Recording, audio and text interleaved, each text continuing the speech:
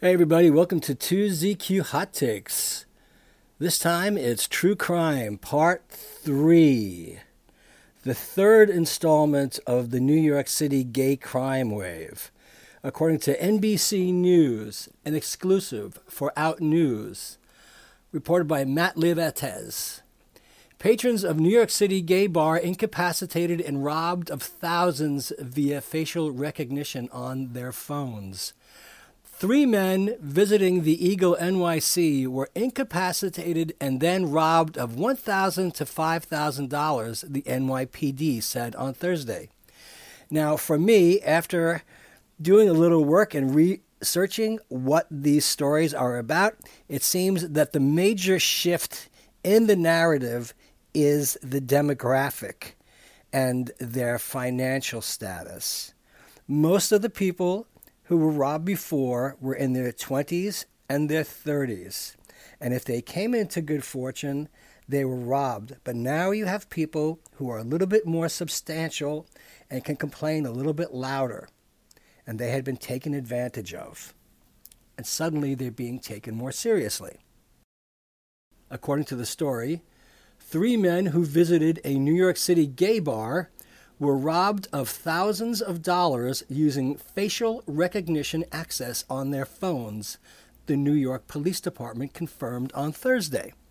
Now, previously, the city and the police had stated that they did not believe gay men were being specifically targeted, although one young woman and one 42-year-old man at the Hotel Chantel were also robbed.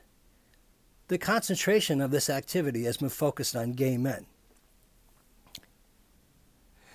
The 3 men, who were in their late 30s and 40s, visited a Chelsea gay leather bar, the Eagle NYC, on separate nights in October and November, and were each robbed of $1,000 to $5,000, according to the NYPD's Deputy Commissioner of Public Information. Now, the thing about all this is, the story is going to go on and say something else, which I tend to think is either deliberate misinformation by the NYPD because they don't want to give away what they already know, or there is something that is missing because there is no way that these guys were targeted leaving this place.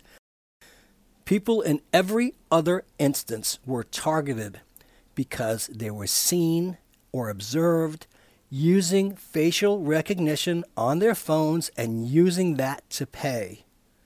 People were already planted inside and observing customers as they came in and made their way through these other venues.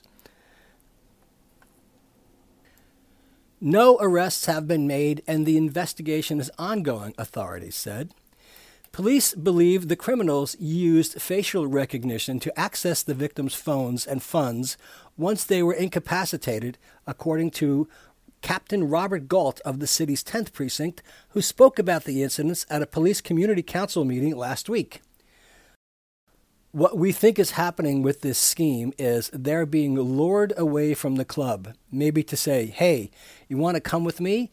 I got some good drugs, or something like that, Galt said. And then once they get into a car and do whatever it is that they're going to do, at some point or another, they don't know what happened when they wake up. Now, I mean, this is a really an ancient stereotypical response, and it's kind of insulting. Maybe this did happen, but I'm pretty sure these people get incapacitated while they're inside these venues. A 19-year-old female and a 42-year-old male who were visiting a New York City bar that is not affiliated with the LGBT community, Hotel Chantel, were also robbed in November and December by the same group of criminals, a police spokesperson said. So, very, very obviously, this is organized. When asked how the authorities were able to link the 5 incidents to the same group, the spokesperson added, all 5 cases have the same MO. Galt said that authorities were able to locate the license plate vehicles of interest, and at least one phone number connected to the suspects in the incidents connected to the Eagle NYC. Neither the Eagle NYC nor Hotel Chantel responded to NBC News' request for comment. I've been to the Hotel Chantel, and it can be a bit on the raucous side. And I think that people get caught up in the excitement, and they get somewhat exuberant, and they can be taken advantage of. I've been to the Eagle many times, and the point of being in the Eagle is not to be timid. So people tend to let themselves go to a little degree or adopt a different persona than they normally would during their 9-to-5 lives. And when people are taken advantage of, it's because they're vulnerable. In January, the Eagle NYC posted on its Instagram account security footage of two men interacting with bar patrons outside the venue, writing, "Do not take rides from these guys. We are told that they have someone in a car around nearby street corners waiting for these guys to bring someone." The Eagle NYC added in the since-deleted Instagram post that it reported the known offenders to appropriate authorities. The police spokesperson said the incidents at the Eagle NYC and Hotel Chantel are not related to any other pattern of robberies happening in the city. The recent robberies bear a resemblance to the cases reported by NBC News in November of Julia Ramirez, 25, a social worker, and John Umberger, 33, a political consultant, who were targeted in similar fashion and suffered unexplained deaths. On the separate evenings of their deaths, Ramirez and Umberger were seen leaving New York City gay bars with groups of men before their bank accounts were drained of thousands of dollars using facial recognition access on their phones, according to their family members. At the time, the NYPD revealed that police and the district attorney's office were investigating several incidents where individuals had been victims to other robberies or assault, in which some, but not all, are members of the LGBT community. On Monday, and this is last week, on Monday, New York City's Office of Nightlife held a webinar directed at the city's LGBTQ community promoting safety precautions for bar patrons in light of the previously reported robberies. Officials advised bar patrons against using facial recognition technology to secure their phones and to alert friends of their whereabouts.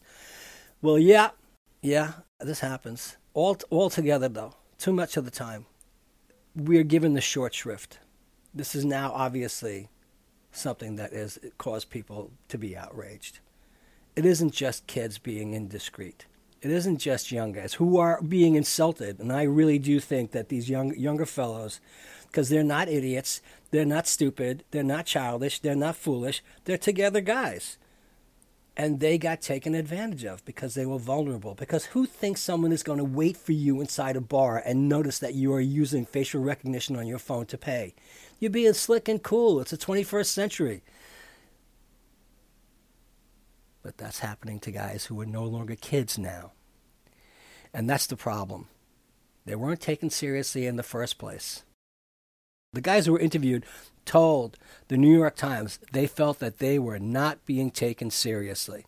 Now, these guys who were in their 30s and their 40s obviously have a bit more traction in the community and a bit more professional standing. So that's what it's coming down to. The fact that people who have a little bit of money, a little bit of prominence can complain now, as opposed to letting these poor guys being robbed and left for dead.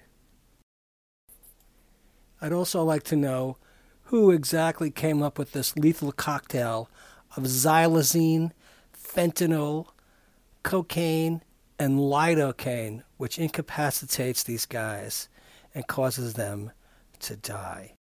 Who is the mastermind behind this?